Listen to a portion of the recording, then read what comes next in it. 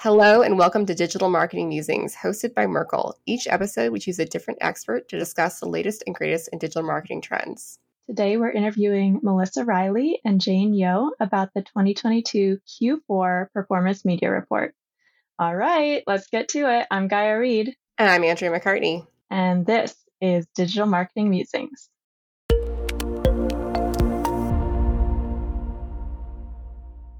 Welcome back to Digital Marketing Musings Season 2. Today, we are joined by Melissa and Jane to talk about the Q4 Performance Media Report, which shares a look at trends a brand should be aware of heading into Q4. Melissa is an Associate Director of Marketing Communications at Merkle. She's been in performance marketing for over 12 years, managing paid search accounts, and primarily works in the retail vertical. Jane is a media strategy manager here at Merkle, working with retail and hospitality clients. She's fascinated by all things driven by data and research to help strategize and shape the way that we activate our paid media for clients. Welcome to the show, everyone. Thank you for having us. Thanks for having us. So starting off for this report, Melissa, can you just outline for us some of the media insights that we've compiled for our clients over this past quarter? Sure. So there were a couple of things that really stood out to me. The first, looking across paid channels, one trend that really emerged was that CPC and CPM increases weren't as pervasive as they had been in previous quarters. So for paid search, display, Facebook, and Instagram, we had fewer advertisers report year-over-year increases in those cost per metrics than in the last report. And I think this is really notable for brands. If you've been listening to this podcast for a while, you've probably heard me a few quarters in a row talking about how dramatic increases were year over year for CPC and CPM, particularly at the tail end of 2021.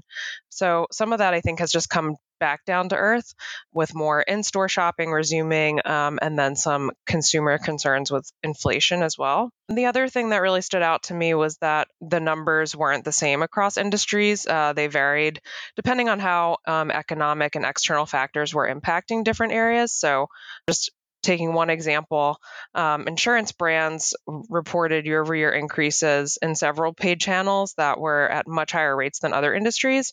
And so at first glance, you might think, well, people need insurance now. They needed insurance last year. They kind of always need insurance. Like, what's different? But I think what's really changed is with inflation, consumers are more likely to try to find cost savings, potentially shop around for different insurance carriers. So there's more of a need in that particular industry to push harder in paid channels to be visible and capture attention. So that was just one example, but we did see across other industries as well that there were some differences in how paid channels were looking year over year. So this is making me wonder, how are these trends that we're seeing going to impact us in Q4? So I think some of what drove the trends in Q3 are definitely going to factor into Q4. One interesting thing, though, is that brands aren't seemingly that concerned about how media will perform, despite some of the challenges that we're seeing in the economy. So in our survey, only 3% of respondents said that their revenue driven by media will be lower than it was in Q4 of 2021. That really surprised me. I thought that number was going to be bigger. Now, I should clarify that 45% said that they think revenue will be similar year over year from media. So it's not like everyone's expecting growth, but I did think that there would be more folks expecting a softer Q4 with inflation in particular. That said, I was excited to see that brands are thinking about inflation and adjusting their marketing strategies as a result. So only 1% of the brands that we surveyed said that they're not changing anything about their marketing efforts as a result of the inflation concerns that their customers are feeling. The biggest call outs were that brands are rethinking the value prop that they're putting out into market, and that they're leveraging new promotions to help encourage customers down the funnel and ultimately to an conversion. So I was encouraged to see that brands are thinking about the consumer and how to help them in a time of need, even if they're not necessarily concerned about the revenue that their media is going to drive year over year. And of course, Q4 is big for many brands with holiday purchasing. So what sort of headwinds are brands facing specific to holiday, and how are they responding? Pretty much everything Melissa just spoke to are pretty much all headwinds for brands this season, like inflation. both consumers and brands are still working to navigate and combat the uncertainty left by the pandemic, which will mean brands need to stay agile and adapt to changing consumer purchasing behaviors. It feels like every year the holiday shopping period seems to be starting earlier and earlier. I can attest to this. I joined in on Amazon Prime Day in July to buy a few gifts for December, and I hope they like them because they won't be able to return or exchange them. But I got a good deal, and that's what's important. So all these brands are starting to announce these shopping events earlier and earlier and continue that momentum into Black Friday and Cyber Week, causing shoppers to catch those deals that might not be available in a few months. But that's also not to say that they're not shopping later either. Last minute shopping does still exist. Reports say 42% of shoppers plan to purchase their holiday gifts before Super Saturday, which is the last Saturday before Christmas, which means there's a whopping 58% ready to buy just days before Christmas morning.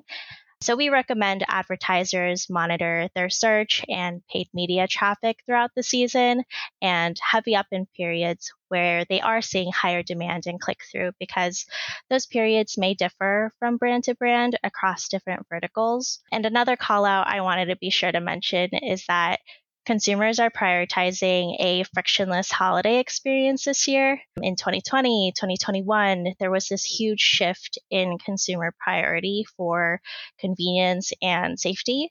And with inflation, they're still prioritizing convenience, but now also with experience and value. There are reports that say 90% of consumers are more likely to choose a retailer based on convenience. So value propositions like buy now, pay later, buy online, pick up in store, or curbside, as well as having an efficient website experience with fast page loads, all of that contributes to that frictionless shopping experience that customers are craving. They can be expected to be shopping largely on mobile. Mobile and mobile apps will drive a majority of online shopping this year, so it's important brands are fully optimizing their sites and landing page experiences for both desktop and mobile users to avoid things like cart abandonment and potential sales. So in the end, it's all about strengthening that relationship between brand and consumer with these shopping behaviors to build trust and ideally boost purchase intent. Talking about that frictionless experience, we asked brands about what they're planning to do this holiday season to try to help support that. And the good news is that brands are planning to do a lot to support that experience. So 55% are planning to offer flexible purchasing options like buy online, pick up in store, contactless checkout, etc. And 44% plan to offer blended physical and digital experiences. So consumers are asking for those different types of options, and brands are delivering them, which is great. Brands also aren't just focusing on financial metrics this year. That was another interesting finding from the survey. A lot of brands are zeroed in more on customer acquisition and retention, as well as brand awareness, and that was in the retail space in particular. I've seen some data elsewhere that talked about there being like fewer orders from customers, but larger basket sizes because of inflation. So I think each individual customer and purchase is maybe a little bit more valuable than in past holiday seasons, which is why brands are prioritizing that customer acquisition retention and not as solely focused on driving efficient conversions as they maybe have been in the past. I definitely resonate with like the page load speed. Like I feel like every day working in paid media or paid search or any of these channels, we're asked like, what's the next best thing that we can be doing? And sometimes it really goes back to those basics. I just the other day had this Instagram ad from Aerie for their like long line bras, which are awesome. Everyone should go check them out. But the page load speed from the Instagram ad, which had like the right copy directed to the right audience for me, and it all resonated, and it was just taking like 5 to 10 seconds, like way too long for my, we all have this shortening attention span with the TikTok generation, I guess. And it was just like too much. Like I was incentivized enough by the creative to actually like switch on to desktop and away from mobile and go and try to hunt down the actual products that I was interested in, but I can imagine the vast majority of people are not going to have that much patience, right? So sometimes it really is just going back to basics to make everything else, all these other efforts that you're putting into the program, actually worth it. You're speaking to the SEO in me with that one, Gaia. But yeah, shifting gears into another section of the report, there was a lot about the evolution of search, and there was a heavy focus on automation. Melissa Jane, what are your thoughts on this, and can you talk more about what this means for brands? Yes, automation is indeed driving some big changes in the search landscape. Google and Microsoft are kind of progressing towards AI and machine learning to set bids, reach the right people, and ultimately create the most relevant search experience for the user. A few years ago, Google introduced RSAs, which are responsive search ads. They auto-generate the most relevant headlines and descriptions based on auction time signals. There's also broad match, where machine learning helps extend search efficacy beyond exact and phrase match. And then there's smart bidding, where machine learning, again, evaluates tons of signals to set the right bid for every query based on the campaign's goals like ROI. So if you have a Performance Max campaign already set up, then these features are going to make your campaigns even smarter. So you can see all these different ways Google is trying to streamline paid search management, but their advancements are also stirring up a lot of discontent in the paid search community. There's this whole idea of the black box environment and taking away the decision making and control from advertisers. There are valid pros and cons out there that ultimately necessitate a solid understanding of the ongoing evolution in automation and how to strategize with these tools moving forward. It's important that when testing these automation tools, it's not a set it and forget it. They can be pretty good at managing complex elements of search campaigns, but they still require guardrails and manual oversight to succeed. So you definitely need that human insight still, especially when it comes to things like strategy, storytelling, creative development, and auditing. And my advice to Google, if they ever hear this, maybe you could consider addressing the negative feedback by incentivizing the new automation features, make it more efficient and cheaper in order to drive higher adoption by clients. I like it. Throwing out ideas. Also within this section, we were talking about some of the impacts of different elements on search strategies. And Melissa, I think you had some notes around this that you also wanted to share as well. Yeah. So I'm going to apologize in advance for sounding like a broken record, but I think inflation is impacting search strategies too. Within search this quarter, we saw more folks reporting growth in shopping versus text ads. And we also saw that brands are placing a higher priority on getting their product listing ad data well optimized. So all this kind of points to people focusing in more on shopping formats versus text. And those ads are typically considered lower in the purchase funnel. The customer already sees all the information about the product before they even have to click. And I think a format like that really works better when budgets are getting shifted around and you might potentially need to save money. Not that I'm advocating for turning off text ads or anything like that. I think they both have really important roles to play in search programs. That said, I think when you have to make a choice, those shopping ads can be a little bit more enticing from a budget allocation standpoint, just because they are a little bit lower in the funnel. Perfect. And then a few other questions before I know we're going to be moving on to other topics as well. We would be not doing our due diligence if we didn't mention cookie deprecation, because that is, of course, a big topic within search. And then a new one that's popped up of GA4. Jane, Melissa, what are your all's thoughts on those areas? Well, for the cookie deprecation, that should have minimal impact on SEM, since keywords will remain the primary method of targeting. Those don't require user data or tracking to be effective. There also shouldn't be any disruption with RLSAs, which are Google's remarketing list for search ads, very long name. And that's because the ad is usually displayed on the Google SERP based on the user's search query and Google's first-party cookie. So no third-party cookies involved in that product specifically for paid search. If your search tactics include using in-market and affinity audiences, areas, your performance might get impacted because the categorization of users will likely shift based on Google's new solutions, which may reduce audience accuracy and list sizes. So ultimately, although the direct impact of cookie deprecation to paid search is expected to be smaller than other channels, teams should still be monitoring, the latest announcements and beta features that Google releases. Yeah, and then jumping onto the GA4 topic, it's definitely important for the broader Google marketing platform of products, which includes search, but I don't think we'll see really clear, measurable material impact there. GA4 is definitely going to unlock some search enhancements for brands like custom audiences for SA360 or media landing page optimization, things like that. But I don't think we'll see much materialize in Q4 for sure. As of the survey, only 24% of respondents had made significant progress in migrating to GA4. And even once implementation is done, there's going to be a learning curve as brands get up to speed before they can really take advantage. So I would also categorize that as something to, of course, pay attention to, but not predicted to see a huge impact from that in the immediate term.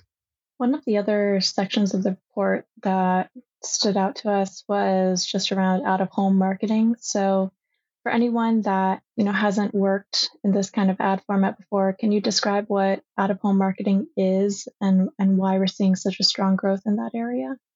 So out-of-home advertising is any type of advertising media found outside of your home. So in public areas like freeways, streets, airports, train stations, and more. The medium has seen considerable growth and recovery as people are exploring outside of their homes more than ever now. Of course, COVID-19 had an immediate impact to out-of-home, but the recovery has been even stronger. It's been beating pre-pandemic levels in many cases. There's also been a surge in flight bookings. People are going back to the office and therefore using public transit and automobiles more frequently. So the increase in these international and domestic journeys are all contributing to out-of-home success.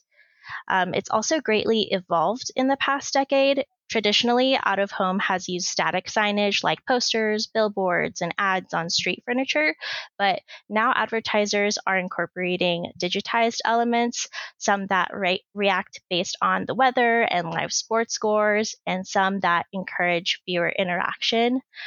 And with the cosmetic evolution also comes the greater flexibility of buying, targeting, and measuring out-of-home ads. Usually, now advertisers can buy out-of-home placements programmatically and set up these robust targeting parameters to make sure their messages are displayed at the relevant time and place.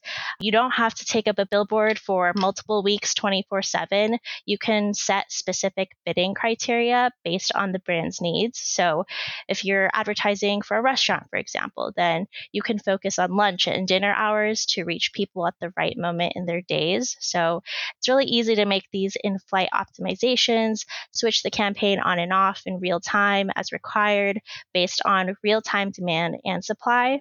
There's also this omni-channel opportunity where advertisers can buy out of home alongside other channels like mobile and continue to remessage those audiences already exposed to your other ads. So as you can see, there's so much you can do with out of home, and more advertisers are tapping into it because it is proving to be successful at each stage of the consumer journey. Every funnel stage, from awareness, consideration, purchase to retention, feels like I'm rapping here. Out of home, out of home messaging has really proven to provide positive influence. Brands can increase awareness of a message, but also drive direct consideration and sales with hyperlocal placements and more granular targeting. And this is just a Dentsu plug, but PosterScope is a Dentsu agency that specializes in out-of-home and location-based marketing communications. They have their proprietary live poster platform that allows digital campaigns to run seamlessly across multiple networks and media owners and be able to optimize based on a campaign's needs. So shout out to the PosterScope team for helping inform a lot of the insights I just mentioned. Very cool. It seems like a very powerful marketing tactic, especially as more people are getting out and about as the pandemic gets further and further behind us. So very good stuff. Now we're getting ready to kind of wrap up our episode and close things out. And as always, want to close out with our question around main takeaways we want our listeners to walk away with. So Melissa, Jane, what do you want people to walk away from this episode thinking about, being aware of that maybe they weren't beforehand? So I think I would like listeners to walk away feeling encouraged. And I know that can be tough when you look at the news. And I mean, heck, even this podcast episode, you hear about the challenges that are facing brands, like inflation, or you see that a company's stock prices have dropped, or they've slashed their financial forecast, things like that. There's a lot of news to be concerned about, but I think what we've found, particularly in the survey, is that the last 2 years have kind of taught all of us how to roll with the punches better and to be flexible and to adapt to whatever comes our way. And so we saw that shine through in the survey with, brands considering what they're going to change for the holiday season to be more frictionless, what they're going to change in their messaging and their advertising to better help consumers during this higher inflationary period. So that would be my main takeaway, that even when things seem hard and there are challenges and uphill battles to face, that we can always change and do the best we can to get through it. Yeah, and in that same vein, there have, again, been so many of these, quote, disruptive events. I feel like brands should really be tightening up their tech and data integrations just to really understand the details of how their customer shops.